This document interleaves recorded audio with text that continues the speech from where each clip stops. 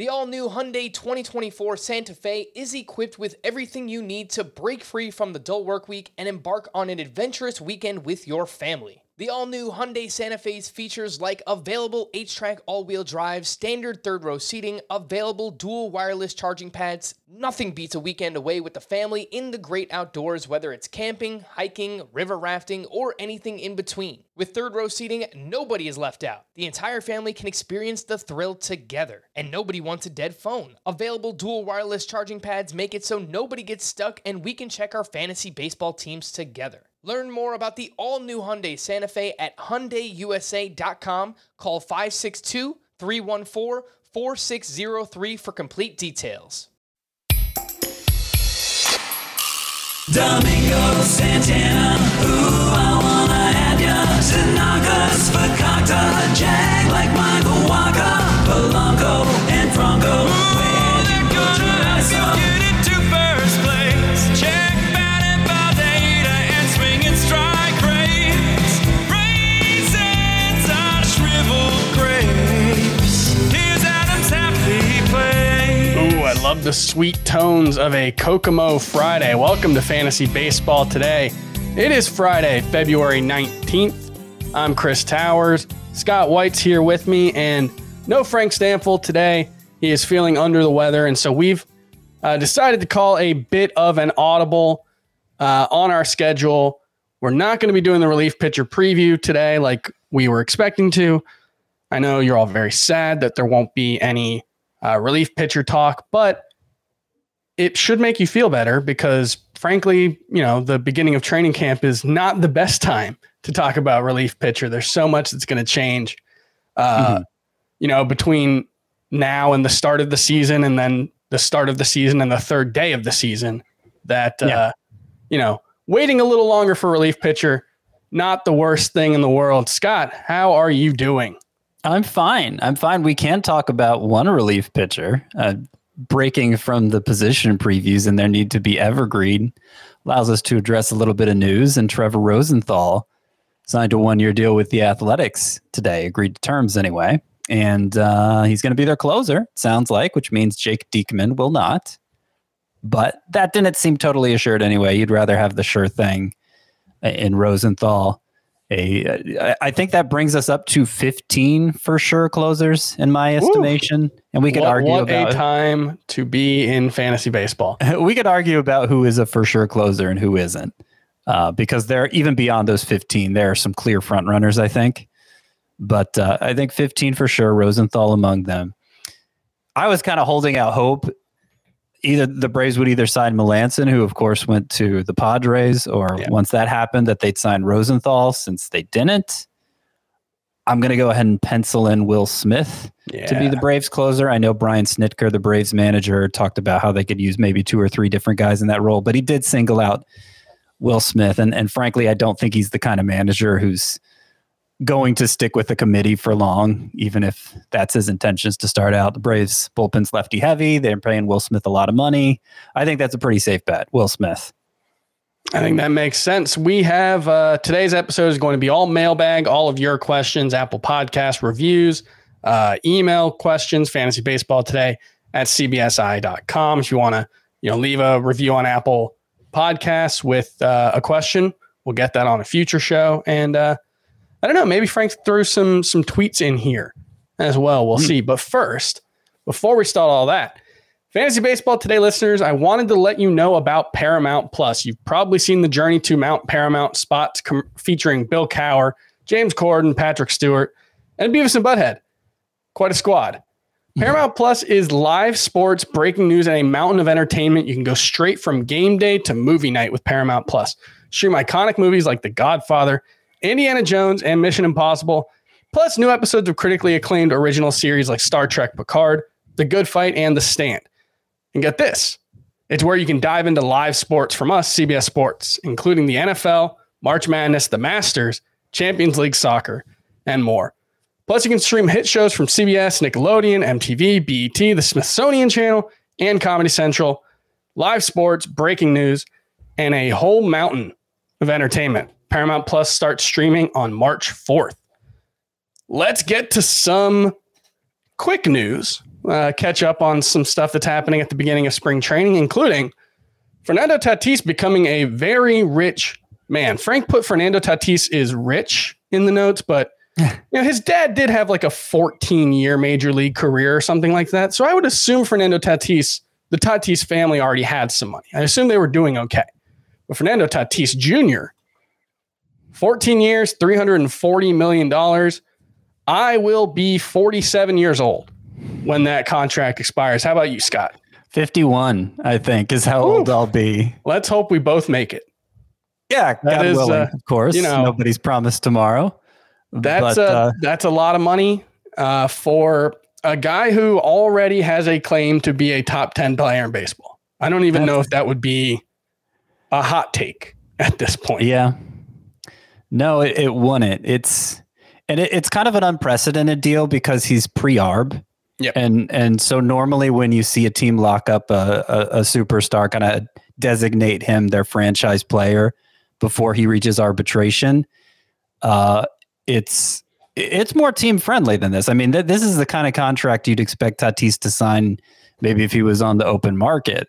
14 years. I mean, I've never seen anything quite that long. So maybe it would be more like 11 years, if he was on the open market, but over 300 million. I mean, there aren't many players in baseball history that have broken that threshold. So I certainly understand why Tatis took it. I think, the Padres are obviously really confident in how he projects long-term, or maybe they know something that they're foreseeing that the market's going to change over the course of those 14 years in a way that will make this, I think, more in their favor than it appears right now. And look, if Tatis' value holds for most of those 14 years, $24 million a year, most of them he's going to come at a discount. But it's just weird to see it happen, to see that amount of money handed to a player pre-arb. Haha, money printer go burr is what I have to say. Yeah, like I'm working on a piece where I'm looking at trying to project like what a best case scenario outcome for every player being drafted in the first round right now. And so I'm basically taking like what would be a best case scenario for plate appearances, and then I'm putting in like strikeout rate, walk rate, fly ball rate, home run to fly ball rate, BABIP, and just trying to kind of build out the component parts from there based on, these things that fluctuate a lot from year to year. And Tatis, his upside's pretty high. It's like a 320 batting average and 45 homers and 30 something steals. And he's really good. The only thing is, he played way over his head in 2019. And then last year, the batted ball dump numbers were best in baseball. He's probably not going to do that again. And so, we are still at a point where we're entering year 3 for Fernando Tatis. He's a top 5 consensus pick. But we still don't exactly know who he is. We haven't seen like a 2-month slump from him, which is going to happen because that happens for everybody except maybe Mike Trout. I feel like he didn't slump until like 1 August in like 2015 was like the first time he ever when slumped. His wrist was hurt. Yeah. And so, everyone else slumps. Mookie Betts slumped in 2019 at the beginning of the season. So, we'll learn more about Fernando Tatis this season, just like we did last year. And we'll learn more about him once we see a slump and see how he adjusts. But, he is a top 5 player, I think, for pretty much everyone. You're going to spend $40 or something close to that on him in your salary cap drafts. And yeah, he's awesome. Some other news. This is not quite so good. Shane Bieber and Frankie Montas have tested positive for COVID-19. It sounds like the symptoms for Bieber are relatively mild. Maybe it's a little more worrisome for Montas, but both of them will be delayed at least a little bit at the start of spring training. But I know Bieber, they were talking about they expect him within the next 3 or 4 days to report to camp. So it shouldn't be that big of a deal, but just something to keep an eye on. And, as we saw last season, Yohan Moncada, we've talked a lot about. He's someone who just never felt right. Fatigue and shortness of breath are 2 of the main symptoms. And, it is something that can have lingering effects. So something to keep an eye on, but I don't think you move Shane Bieber down your rankings until we. Yeah, we just did a mock earlier tonight. I still took Bieber ahead of Garrett Cole, 9th overall, I think is where I took him, which, to me was a discount, but I know I'm one of the few who have Shane Bieber as the number 1 starting pitcher. Yeah.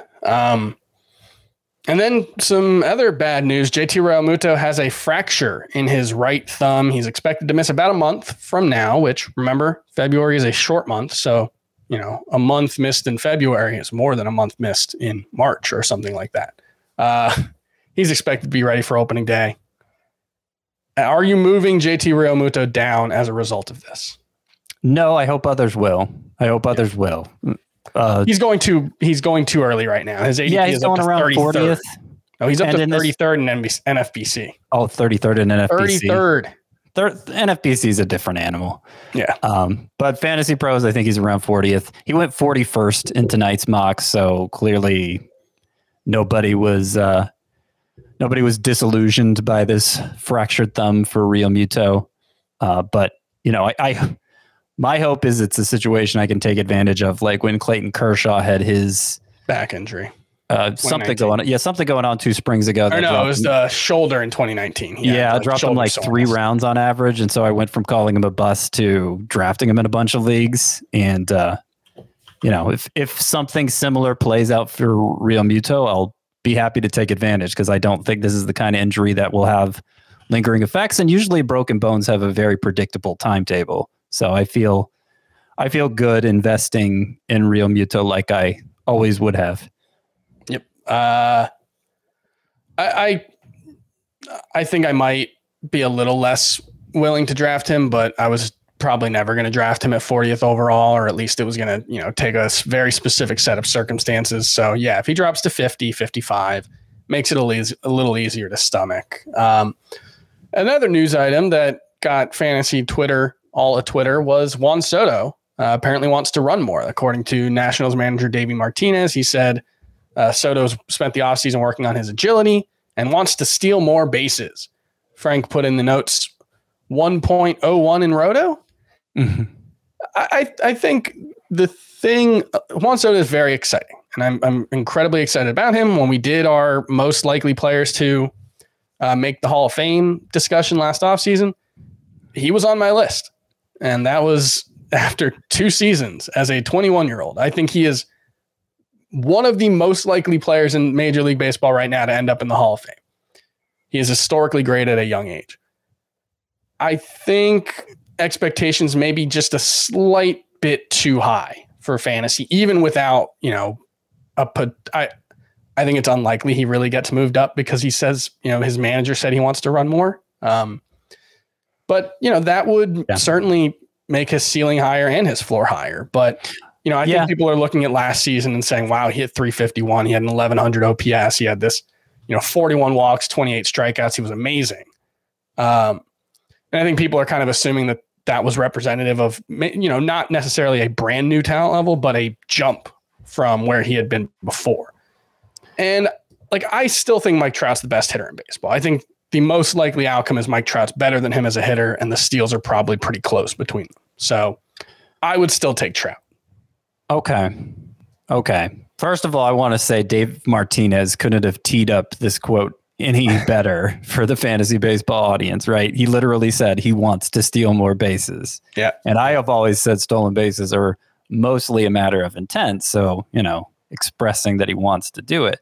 I think if nothing else, for somebody like me who is skeptical how much Soto really wanted to run at all, he had 12 steals in 2019, he had 6 in 2020, so that's pretty nice pace too. But anytime you get a middle of the order bat stealing bases, I think that's on borrowed time, and eventually those are going to go away. So I've been reluctant to project steals onto Juan Soto, and now I feel like I can do that. I don't know that he's going to run like Ronald Acuna, but he will run. He only stole 8 last year, so he will keep running like he has the past couple of years. Soto will. So to me, I've pretty much talked myself into moving Trout back for 5x5 leagues, because I had him second overall at one point. So behind Betts, behind Fernando Tatis, and I think I will move him behind Soto too. So, I guess I'm moving Soto up one spot based on this news. But it's like a 20% increase in his ADP now. There you go. It's a big move. Yeah. Look, I can't argue against it. Like I said, Juan Soto is incredible. He's the next Albert Pujols. He's Albert Pujols already. He's an unbelievable player. Couple other pieces of news. Clint Frazier has been named the starting left fielder for the Yankees, which is pretty interesting. He definitely has had his ups and downs as a major leaguer, mostly I would say downs, but top prospect pedigree, and had a 900 OPS last season. It was admittedly a 160 plate appearance sample size, but he has 400 plate appearances over the last 2 seasons with 20 homers. So, there's definitely 25 to 30 homer potential without a killer batting average. How are you, do you have Clint Frazier in your 5 outfield starting mix? Yeah. Oh, I always did. And in fact, I was surprised how, I didn't think this was new. I didn't know people were out there wondering, I wonder if Clint Frazier will get to start, because he became the starter last year. He was awesome. And now they have even fewer options to play the outfield. So I didn't know people were holding their breath to see what kind of role Clint Frazier would have. I thought it was a given, and I thought he was one of the most underrated players considering. It turns out, based on the way people are reacting to this, that fear apparently was out there, unbeknownst to me. And maybe in the long run, he won't be, on average, the 186th player off the board, because I think he probably deserves to go 50 or 60 spots higher than that. Yeah, that's where I have him. I'm outfielder 42, I think, in Roto. So 150-ish. But, it's good to get confirmation. Sure. And Andrew Vaughn could be on the opening day roster. We have heard some rumblings of this over the last couple of months, but that is interesting. I guess Eloy Jimenez would play in the outfield, and Andrew Vaughn could, kind of split time with Jose Abreu at first base. Andrew Vaughn, one of the 5 best prospects in baseball, certainly one of your top 5 fantasy prospects, right? You think he's 4th overall? Something like that. Fifth, first 6th, baseman, 7th, in that range of prospects. To be an elite prospect as a first baseman, you really, really got to hit. And Andrew Vaughn is widely considered one of the best hitters in the minor leagues. Mm-hmm. Of all the news items we've discussed, this is the biggest, because now we have the assistant GM in charge of player development saying it. We've got the actual GM saying it. We got pretty much confirmation throughout the White Sox organization that they want Vaughn to win the job. And they're not saying it in a way that suggests they absolutely won't take surface time considerations into account. I think there's a chance they agree to a long-term deal before that, so it's just a moot point. I think there's a chance they go ahead and send him down for the first 2 weeks. But the bottom line is Vaughn will be contributing to the major league team very soon. I think we can say that with near certainty. And he should be skyrocketing up draft boards as a result. If I remember 2 years ago, I got so much Pete Alonso because the Mets were saying similar things about him. And I don't know if people just didn't believe them or if I don't know. I don't know what the deal was. I was getting him in the 15th round of 15 team leagues. And obviously I made bank on that, him hitting 53 homers. Are rightly skeptical of teams who say they are going to call or hint that they may call up a player before it is the most financially prudent time. But even if they're lying, even if it's a little strong, a couple of weeks. Yeah. We're talking a matter of 2 weeks. So it virtually meaningless to your fantasy team, the wait for them. Andrew Vaughn, he has only appeared in 55 games as a professional, and you might look at the numbers when you search for him and say, well, 278, 449 slug, 832 OPS. That's not that great, but remember, that was straight out of college, jumping 3 games in rookie ball, but then he jumped to A and then high A. That's not something you usually see with guys the first year they're drafted. And so he definitely would have been at Double A last season, assuming that, nothing went wrong. And, that would have put him on pace for a major league promotion around now, if not earlier, if he had really been hitting well last season. So, he's, let me see, 43 home runs in 110 games in his NCAA career. More walks than strikeouts, a lot more walks than strikeouts in college, but even in his professional debut, where frankly, you see a lot of guys not hit super well. It's the longest they've ever played. They're usually, only playing 50 or so games in a season. 30 walks, 38 strikeouts in 55 games. So Andrew Vaughn could be a real impact bat. He could be, potentially an Eloy Jimenez-esque bat, except with, hopefully better plate discipline, at least with the walks. He will walk more, hopefully. The only thing I guess would be Eloy is such a disaster in the outfield that if Andrew Vaughn isn't hitting really, really well, maybe it's, there's a relatively short leash if he's not hitting really well right out of the gate. But definitely someone to get in your mixed league radars and, potentially start drafting inside of the top 250, I think, especially if there's more buzz. So get ahead of the hype train on that if you're drafting within the next week or so. I'm going to make a note right now. Move Andrew Vaughn up the rankings. So I wish I had a pencil in front of me. That would be a good thing to make a note of. Maybe I'll just do it while you're talking at some point. Let's move on to the mailbag. And we'll start with an Apple Podcast review question from Trenton Andrew 7. If you want to get your questions answered on the show, surefire way to do that is to leave a comment on Apple Review with, preferably a 5-star rating. I think we're pretty good. And that just helps us get out there and it makes us look good for our bosses and all that stuff. So, please do that. Trenton Andrew 7, I've been using the strategy of waiting on infield and loading up on outfield and starting pitching early. In my opinion, there are plenty of guys down the rankings at every position to fill your infield, and having studs at outfield and starting pitcher is more important. So he's talking about first basemen like Miguel Sano, Carlos Santana, Trey Mancini, Hunter Dozier.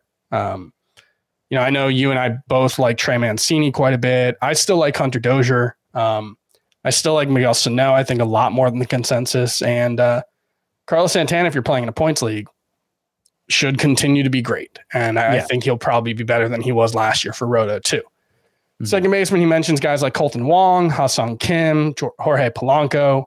I like all of those guys as well. Wong is interesting because he's a relatively high on base guy who, has stolen some bases the last few seasons. So the ability to get some cheap steals in a Roto league, I think that is worth considering. Shortstop, Jorge Polanco, Willie Castro, Paul DeYoung. Third base, Eduardo Escobar, Edwin Rios, Josh Donaldson, and JD Davis. He uses this especially when you need 5 outfielders. Do you have any players specifically to add to that late round discussion for the infield position, Scott? Well, I'm going to be honest. Andrew Vaughn. Yeah, there you go. That's a good one. I'm going to be honest. I disagree. I think the outfielders in this same range are more interesting, potentially higher upside than most of the players on this list. So I kind of do the opposite. Starting pitcher being the top priority, but then usually the infield before the outfield, even in a 5 outfielder league. But if you're insisting on going this route, there are. I think it depends on how you define, but like Christian Walker is someone I think is that's as a first name I was looking at. Yeah, a very good source of power, should drive in some runs. And his ADP, I know it's after 150. I'm not sure where it is exactly, but he's usually pretty cheap.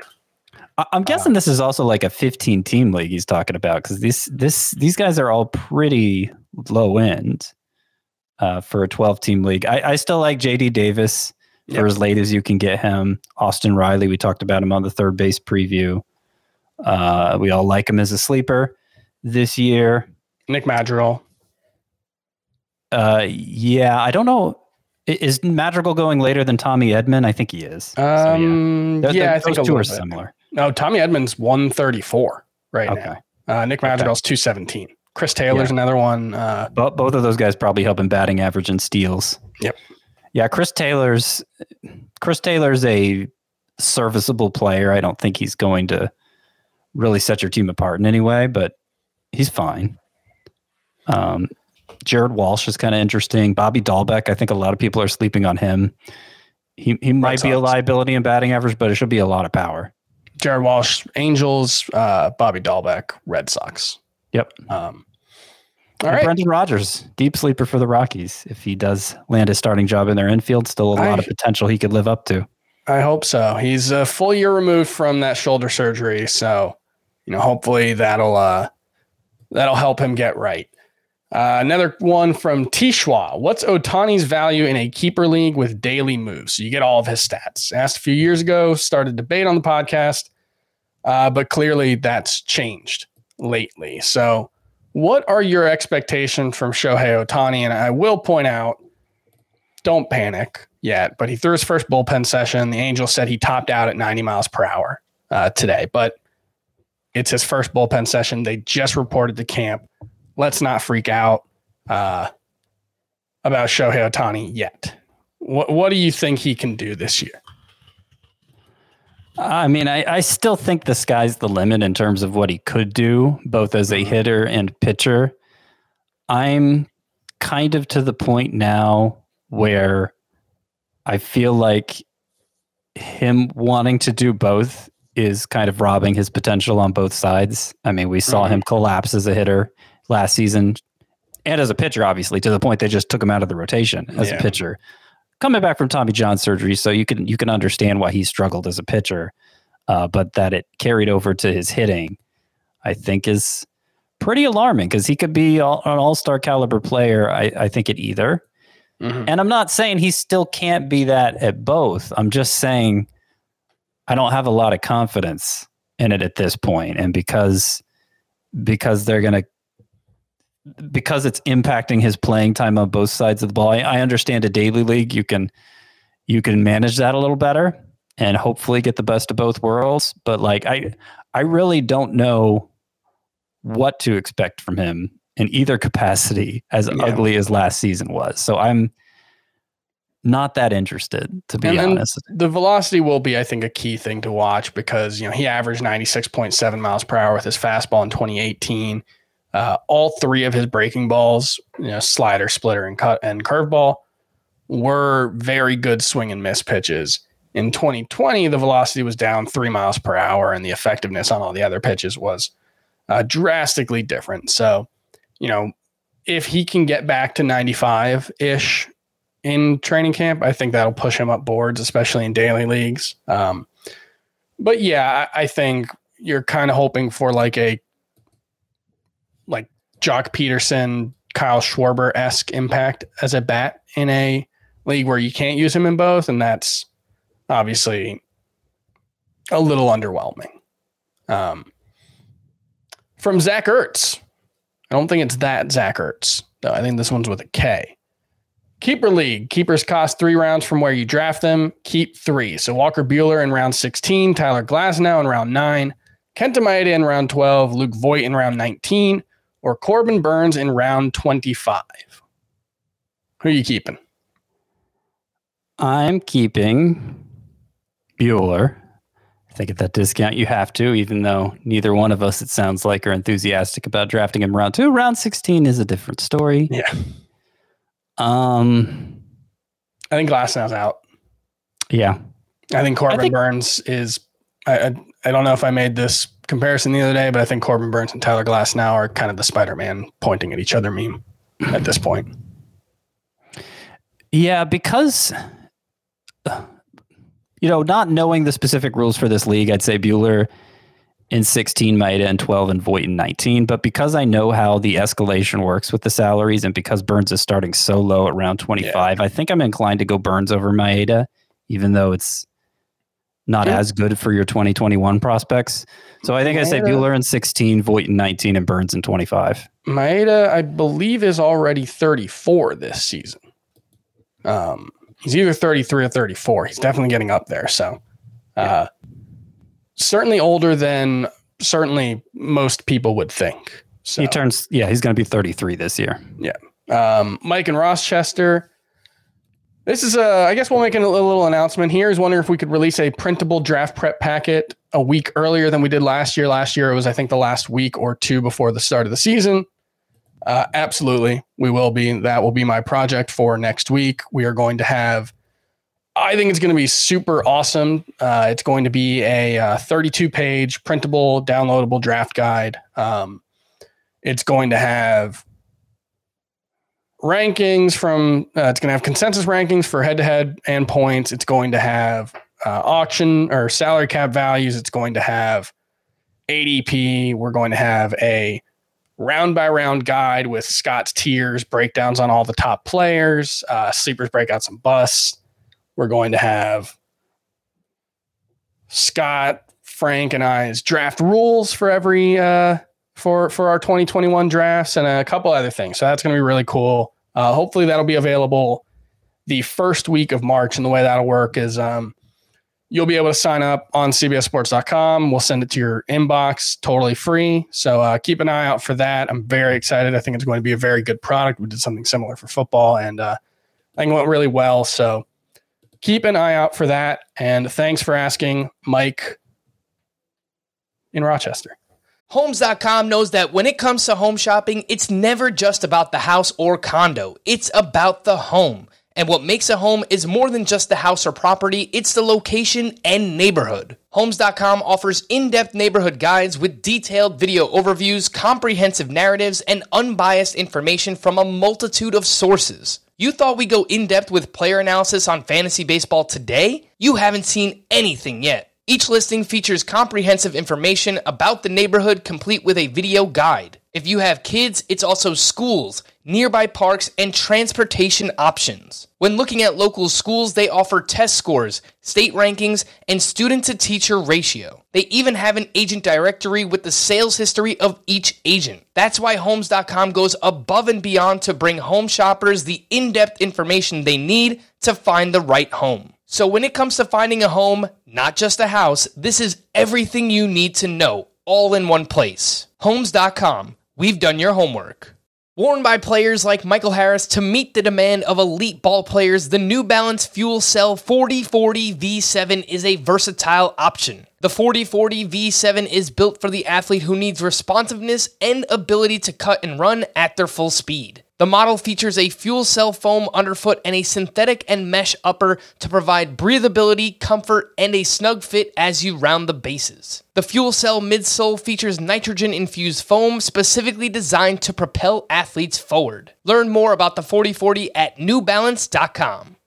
All right, emails at fantasybaseball at CBSI, the letter, not the part of your brain or head, at cbsi.com. From Jim. Hello, Tim, Jim, and Garrett. I don't know that one. How much of the coaching staff, coaching changes / reunions / philosophies, if at all, go into your ranking? Example, Jim says, I personally love Josh Bell as an upgrade because he's going to work with Kevin Long. Long's track record with the Yankees, Mets, and now Nationals has been under the radar great, leading two of those teams to a World Series title. Does that factor into any of your rankings or sleepers, breakouts, or busts?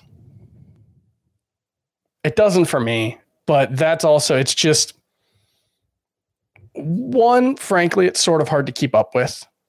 And it's hard to know which situations actually make an impact and which guys. It's hard to separate. Like sometimes guys just get better and it's not necessarily because they were working with a coach like Josh Bell. You know, he got better and it's not something that we credit to working with a specific hitting coach in Pittsburgh. And so I don't know. It's just hard. It's the kind of thing that's hard to separate out the noise from the signal. And in this case, I think that the impact tends to be pretty low. You know, we've seen some scenarios where like Cleveland consistently gets the most out of their starting pitchers. You know, we can say that with a high degree of certainty. I'm not sure there are that many other situations where I feel super confident in that kind of thing. Yeah, I mean the Astros, Rays, and Dodgers. Yeah, but as kind of a blanket approach, I don't really. It's more of a case by case thing. Like Josh Bell, I get it because it looked like his swing was broken last year, and they're talking about how they have solutions for it. So, okay, I'm encouraged to hear that. And I'm hopeful because of it, and I put him in my sleeper column in part because of that. It just kind of depends on if there's something a player needs, and if it sounds like the team or the coach has a grasp on what that player needs, then it's something I'll give some weight to. Yeah. But I don't think there's any magical coach out there right now. Cleveland and Houston, I think, would be, come the closest to getting that treatment. A while back, maybe, I don't know how long ago it is now, 10 years almost probably. I do think Ray Searage with the Pirates, anytime they signed a veteran who appeared broken, he seemed to have a knack for getting the most out of them. But obviously his approach it grew stale in Pittsburgh, and now he's kind of, we talk about how he held a lot of pitchers back, a lot of up and coming pitchers back. So I think that's kind of a key that even when we do think that there are guys who have that kind of impact, coaches, it tends to be short lived because the game is constantly evolving. And like Ray Searage was another one with the Mets. Remember when they had, one of the best young rotations in baseball, and we talked about the Ray Searage Dan slider, Warthen, right? Dan Warthen.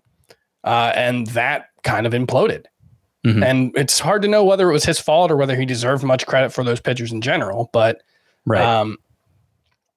it's just, we don't have enough information, I think is kind of the thing that I would say. We've also got a personal keeper question from Jim, 10-team head-to-head categories league. He's keeping Shane Bieber, Nolan Arenado, and Matt Chapman. So now you pick 2 out of Zach Gallen, Zach Greinke, Lance Lynn, Corbin Burns, Zach Plesac, and George Springer. Well, keeping them straight up. I think that might be a Aroldis Chapman. That would make more sense, I think. Yeah. Well, I don't look with this selection. I don't think you should be keeping Aroldis Chapman, first of all. I think either one. I think I have Matt and Aroldis Chapman ranked pretty much below everyone on this list. So you say Bieber, Arenado, and Chapman are your no doubters. I'm saying only Bieber should be the no doubter because of the ones you're not keeping. Springer, I think, is a must. I think Springer's better than Arenado, yeah. Gallen, I think, is a must.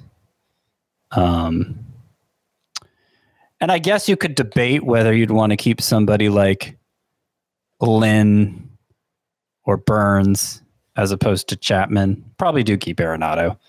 But I would probably lean toward the starting pitcher there instead of Chapman. Not that that's what you asked, but that's me volunteering some free advice. Well, it's all free, Scott. I guess sometimes you have to sit through ads. Unsolicited, let's say. Oh, there you go. From Ian, 14 teams, 7x7 head-to-head categories league, strikeouts and OPS as the extra hitting categories, and holds and whip as the extra pitching categories. Well, what's the extra? I'm a little confused there. All right, 23-round draft. Need to keep 4 out of 6. Eloy Jimenez in the 7th, Dinelson Lamet in the 9th, Glasnow in the 11th, Franmil Reyes in the 18th, Julio Urias in the 20th, and Alex Kirilloff in the 22nd. Could keep any of these guys for one more year at this season with, they would move up 2 rounds in value for 2022. Okay. So Eloy Jimenez in the 7th, Tyler Glasnow in the 11th. I think those are the easy ones. I don't know. What do you think beyond that? Because I have Eileen Urias as the next guy in the 20th. Because I don't think I have him ranked too far below Dinelson Lamet. I think there are workload concerns for each of them. I think they're both pretty good. I think we've seen high upside from both. So in the 20th round, I would lean him as the third option. I might just be down on Urias. I kind of feel like if anybody's going to spend more time in the bullpen of the Dodgers excess, it's going to be him because that's how they used him in the postseason, and he was even better there than in the rotation. I could be wrong, but I don't know that we'll ever see the Dodgers use Urias like a full-fledged starter. But yeah, I mean the value just from a pure value standpoint, him in the 20th round, I think so. I know we both have Dinelson Lamet as a bust, but if you're forced to keep 4 of these players, I just don't think Framil Reyes in the 18th or Alex Kirilloff in the 22nd. I don't feel like that's enough of a discount in the range they go to do it for me. Does that make sense? Like, I actually like both of them at their ADP. I think in the case of Lamet Reyes and Kirilloff, you're drafting all of them not that far off from their ADP. Right. So just take the guy who's better. Just take the guy who's better, even though he might be nothing because we think he's going to get hurt. But yeah, like I have Lamet, I think, as like a 9th rounder or in that range, right around 100, 110 maybe. And he's going 81st. So, that's decent value already. And then you add in that this is a 14-team league, which makes it even better value. And that this is something you always have to keep in mind with a keeper league or dynasty league, whatever you're talking about. The prices of the players who are back in the pool are going to get inflated. You're never going to get someone at their ADP because there are fewer players available. So that's always something to keep in mind as well. For what it's worth, there was an update on Lamet recently. They say they feel good with where he is. He's going to start throwing bullpens. I still think there's a chance once he starts throwing those bullpens that, whoa, something's not right here. I also just have concerns about, I'm not convinced he's that good. Huh? I definitely have more performance concerns than I think most people do. And, it's such a volatile profile. 2 pitches. The fastball is fast, but it gets hit hard. I just think there's a lot of ways this season can go wrong for Nelson Lamet. Yeah, I'm not with you there. I think when you miss bats like he does, it really doesn't matter how hard you get hit, but fair enough. All right, Tyler Huffman, insert 3 clever names to generate a response here. My question for you all today is, how different would you value pitching rankings in a points league where the pitcher only gets 1 total point per inning pitched? In other words, hitters usually get their usual points, 1 for a run, 1 for each total base, minus 0.5 for a strikeout, 1 for a walk, etc. And pitchers get 1/3 of a point for an out, 1 for a strikeout, 5 for a win, minus 5 for a loss. How much does this devalue pitchers in this format? A lot. Well, I will point out, and I wondered if this was the case, that our standard scoring is only 0.5 point per strikeout for pitchers, and his is a full point per strikeouts. Yeah. So, I mean, it probably elevates guys like Tyler Glass now and Blake Snell, who we wonder how deep they'll really be able to pitch into games, but the strikeout rate's going to be great. But I think even more than that, I think it creates a wider gap between the really great pitchers and the not so great ones. And then you're having to like downgrade guys like Kyle Hendricks and Max Fried. I wonder about that. Because every marginal inning that the really, really good pitchers throw, when it's a point per inning, let's say there's a 50 inning difference. That's 50 points. Now the strikeouts and all that stuff, that matters too. But, innings are one of the primary drivers of pitching value in our scoring system. And so, a 50 point difference in, a 50 inning difference jumps to 150 innings in, our standard CBS scoring format. So but strikeouts are too. Yeah. Strikeouts are too. And I think what a good pitcher looks like in this format is even narrower than it is in our standard point scoring, where you can get the Greinke's and the Hendricks up there with the, I don't know, the Corbin Burns and Tyler Glass now types. Okay.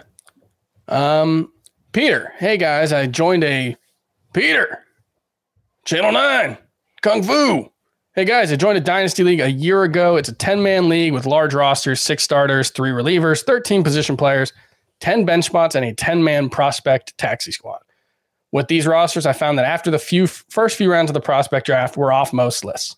With that said, could you name me a few prospects outside of the top 100 using Scott's list that will be in the top 50 next year? I know this is a bit of a ridiculous question, but any advice is appreciated. So I would say that first, this is an incredibly difficult question to answer off the top of your head. And Scott, if you don't want to, I fully respect that. If you do, first thing I would do is go search for CBS Sports prospect only mock draft for 5x5 rotisserie leagues or head-to-head points leagues, because we did that a couple of weeks ago, and that does at least go like 120 deep. So you're going to get at least 20 names who aren't inside of the top 100. And I would think it's more like 30 or so, just because each person's individual list differs. So that would be where I would start. I got some But if players you have up any, for you. let's hear them. I got some players for you. So with these rosters, I found that after the first few rounds of the prospect drafts were off mostly. Okay. So I for the first time this year, I did first year player rankings for dynasty leagues that are only drafting from among the newcomers to the player pool. And of course, it includes a lot of guys who are in my top 100, like Spencer Torkelson and Asa Lacy and, Zach Veen. But I go 30 deep among the first year players. And so probably half the list aren't in my top 100. And it includes international signings, the two biggest one, and they're both 17. So of course, who knows what kind of path they'll actually take. But, a lot of times those guys turn into Wander Franco types, So Christian Hernandez, a shortstop for the Cubs, and Wilman Diaz, a shortstop for the Dodgers. Those are probably the two biggest ones. Tyler Soderstrom, who was a pick by the Athletics in the draft this year, a catcher. He looks like his bat's too good for catcher, and there's questions about whether he can play the position. So I think when you have a bat that good, it's actually more valuable if they're not a catcher, because then you don't have the development delays and the potential loss of playing time in the majors. And so I think he might be getting pushed down unfairly in dynasty drafts because right now he's a catcher. Don't know that And he's that going to name stay that way. is, again? Tyler Soderstrom. Okay, Tyler Soderstrom. Austin Wells, similarly for the Yankees, catcher right now, but probably won't be long-term, and a high OPS bat, just like Soderstrom. That's Austin Wells of the Yankees. I like Justin Foscue, the Rangers second baseman, a lot. Bobby Miller, Dodgers pitching prospect, who wasn't, I'm not even sure he was drafted in the first round, but instructional league, he dominated. And of course, he's a Dodgers pitching prospect. So Bobby Miller, somebody you should be high on. Aaron Sabato of the Twins, first baseman. So he doesn't show up high on a lot of prospect lists because there's no defensive value to that, but he has potentially Pete Alonso type power. Another 17-year-old Carlos Colmenares of the Rays, Carlos Colmenares. And we'll leave it at that. But there are even more on the list. Check it out. First year player rankings for dynasty drafts. Good stuff. Matthew and Maryland, dear Giancarlo, Nelson, and Jordan. Where would you draft the DH players in a points league if position eligibility is not an issue? He has 4 utility spots available. I have Jordan Alvarez, Nelson Cruz, and Giancarlo Stanton all in my top 80 in a points league with positional valuations. So that's probably higher than most people would have them, I would guess. And so, maybe the answer is where Chris has them. Overall, because there are definitely question marks and risks about both of them, as well as JD Martinez, who I think on the whole goes a little later than that group. Not than Stanton. Stanton's, yeah. I think it usually goes Jordan Alvarez, Nelson Cruz, JD Martinez, and then Stanton, maybe 20 picks or so after them. I feel more confident in Stanton, but totally understand that's, kind of on an island a little bit there. But I don't really have any questions about whether Cruz, Alvarez, or Stanton will hit. It's mostly just availability. Cruz because of his age. Well, there is some, risk that he drops off there. Alvarez because of the knee issues that he's had, and then Stanton because, everything. But what about you, Scott? Where do you have them ranked right now? I think I had the top 3 of that group, which I'm saying is Cruz, Jordan Alvarez, and JD Martinez. I think I had them in the 55 to 65 range initially, even not for a format with all this position flexibility. and I just pulled them down because it became apparent to me. Yeah. I was going to be reaching for them if I took them there, because nobody was drafting them that early. So I would say about there, 5th, 6th round, look to target one if it's 12-team league, which he says it is, as opposed to 8th or 9th round, where you can often get one in a league with only one utility spot available. How do you approach positional tiers when you're drafting at the turn in a 12-team league? The same way. It's harder. Yeah. I prefer to draft in the middle when I'm for tier purposes. Because I think the turn kind of messes up tiers. Yeah, you end up having to project more what others are going to do, and that's harder. Yeah. Yeah. So it'll look like, oh, there are 4 shortstops available in this tier, which normally if you're in the middle, you could say, okay, I could probably count on one coming back to me. Yeah. But if you're at the end, you can't. And so it makes it harder. That's why I know most fantasy baseball analysts say they prefer to have an end pick, a bookend pick, and pick back to back. I actually don't. I prefer to be in the middle. But you still try and do it. I mean, a lot of times it'll get to you and there will be an obvious pick still, and you make the obvious pick. It's just, you can't count as much on the tiers lasting to you like you can when you're picking in the middle. All right. How about one more? How about another keeper question? This is the last one from Matthew. Darvish in the 5th. He's keeping Darvish in the 5th.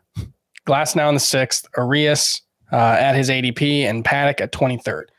Would you draft Jacob deGrom first overall and just hit pitchers until the second half of the draft? Or would you go with Trout in a points league and get one more top 30 pitcher along the way? So it's basically, if your keepers are heavily slanted, let's say towards hitters or pitchers, let's say you have all pitchers or all hitters in your keeper league and they're all good values. Does that make you more inclined to go away from your rankings in this case and take Trout number 1 in a points league? Or would you still take your number 1 overall player? I think Scott would probably just take DeGrom. Yeah. And I'm going to have to fix those rankings too, because in a points league especially, I would take the pitcher, the high-end pitcher for sure. Basically, anytime you ask me, should I take a pitcher or a hitter here, I'm probably going to say pitcher. That's where we're at this point. And I think, Darvish Glass now, obviously a nice starting point for your pitching staff. But if that's your 1 and 2, yeah, that to me is more like a 1 and 3. So getting that co-1 with Darvish, pairing DeGrom and Darvish at the top, especially in a points league where you have fewer hitter spots to fill personally and a lot more versatility in the kind of hitters they can be. You're not looking to balance categories. I think it makes it pretty easy to go with the pitcher there. Bobby writes in, Isaiah Kiner-Falefa is a catcher on Yahoo. How early would you take him, and where would you rank him as a catcher and overall? I think he would probably be a top 12 catcher for me. Yep, he would. I'd probably put him ahead of like Austin Nola and James McCann, behind like Grandal, Will Smith, and Travis d'Arnaud. It might be a tough call for a lot of people. Gary Sanchez versus Isaiah Kiner-Falefa. I would probably shoot for the upside of Sanchez in that scenario, but that's the kind of range we're talking about. So, yeah, probably before 200th overall, like catcher 8 or 9, something like that. Yeah. Yeah. Adam, dear Billy, Dusty, and Frank, says it's a famous rock trio. But I was thinking, I don't know, managers? It would just be managers. I don't think there's any connection. So it's got to be some kind of famous rock trio. I probably should know this. All right, Adam says, I know Scott doesn't allow off-season trades in his big league. We don't allow it in the league I commish either. Just had an interesting thing happen where a guy said he was keeping Arenado and wanted to know if I was keeping Devers and if I wanted to trade. Presumably, we would both then trade them after the draft. I'm obviously not doing it. He's trying because he's a Cubs fan and I'm a Cardinals fan. Made me think about the interesting skirting of the rules he's trying to do. Would Scott allow it in his league? We only keep 5 players, if that is at all relevant. This is by the definition of the word collusion. This is working with a player outside of the bounds of the rules to circumvent the rules. It's a somewhat mild form of collusion, but it is nonetheless collusion. Yeah. That's it. Okay. Yeah. All right. Would from I Blake, allow it? No. I mean, you're trying to negotiate a trade of keepers when it's illegal to trade keepers, but negotiate it for when it is legal. Is that the extent? Yeah. of it? So the trade would go through after the draft. You would agree to it now. See, okay, I thought it might be. I mean, Omar it's kind of a handshake deal. I don't have a problem with handshake deals in general. It's just as a commissioner, you can't enforce them if one guy backs out. That's really if I found out about this as commissioner, I would veto it, kick them out of the league. Really? No. But I would say, hey, anything like this yourself. But I would say, hey, don't do that. Look, rules are there. You're the no off-season trading guy, Scott. Rules are there. We live in a society. But even with that rule, people can talk trade before you're able to trade, just for a hypothetical trade down the road. And if you agree to do it and make decisions based on that agreement, I'm just saying it's on you if it doesn't, if the other guy then doesn't follow through on it. I don't think there's anything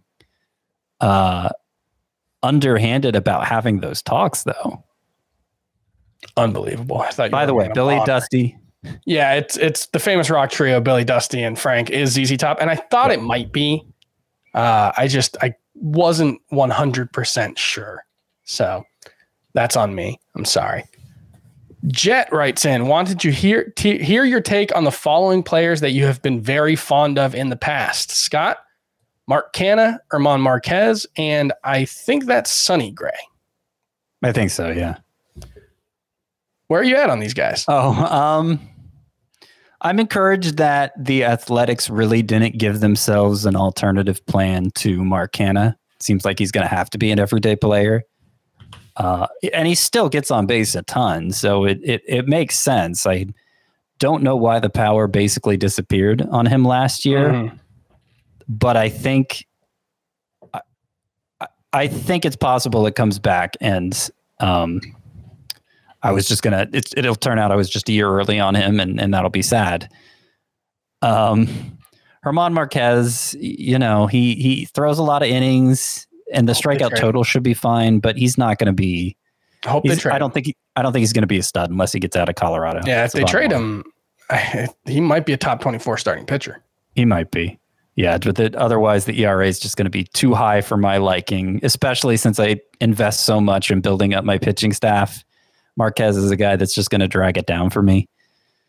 Sonny Gray, I'm scared of Sonny Gray because he's good. But the innings aren't there. The upside isn't there. He's averaged 5.5 innings per start over the last 2 seasons. I think he was under 5 or right at 5 last season. The innings just are not there. The problem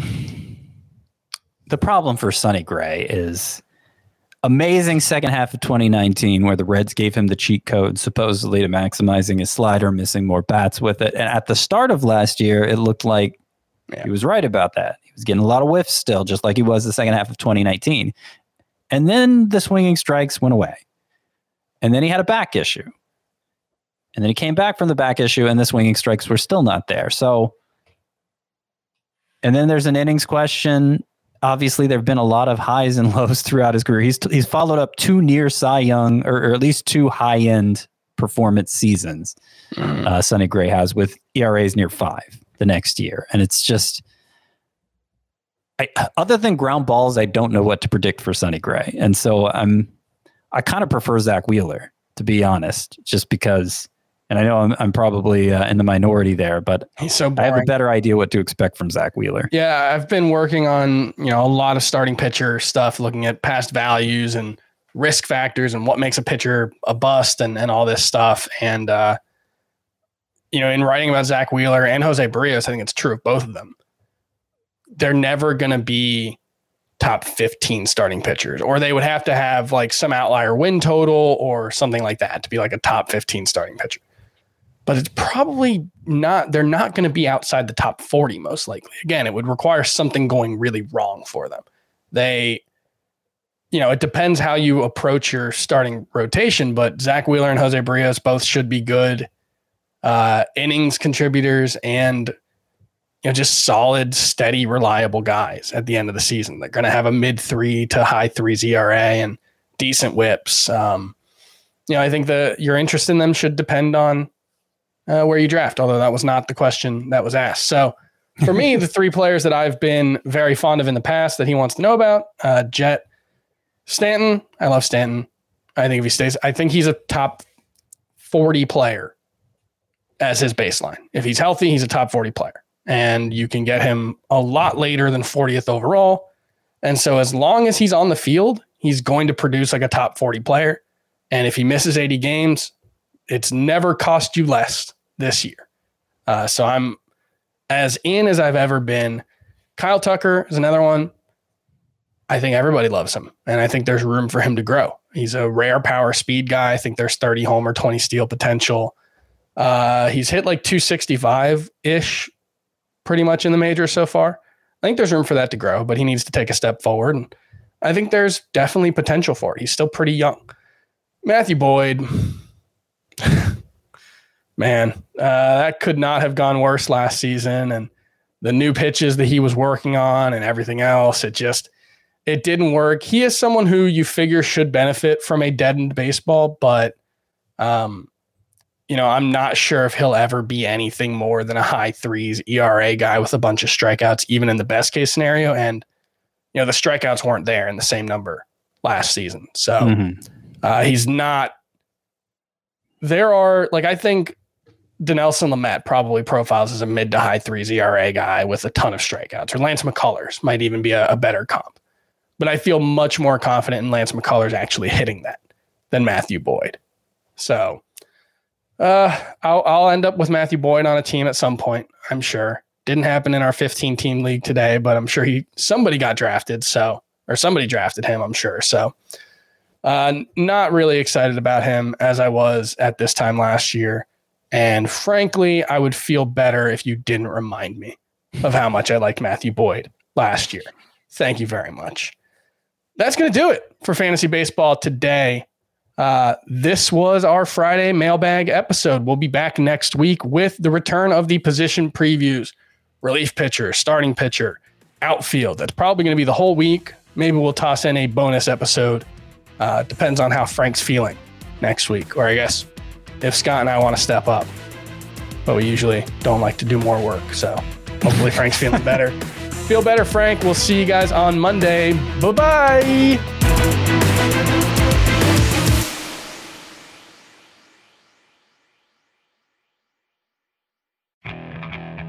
Okay, picture this. It's Friday afternoon when a thought hits you. I can waste another weekend doing the same old whatever, or I can conquer it. I can hop into my all-new Hyundai Santa Fe and hit the road. Any road. The steeper, the better. Because my all-new Santa Fe is available with H-Track all-wheel drive, so I can hit the trail without a worry in the world. Heck, with 3 rows and best-in-class rear cargo space, I can pack the whole family in with all our gear. We've got available dual wireless charging for our phones, so we'll never lose touch with civilization, and we won't lose touch with the primordial power of Mother Earth. So which is it?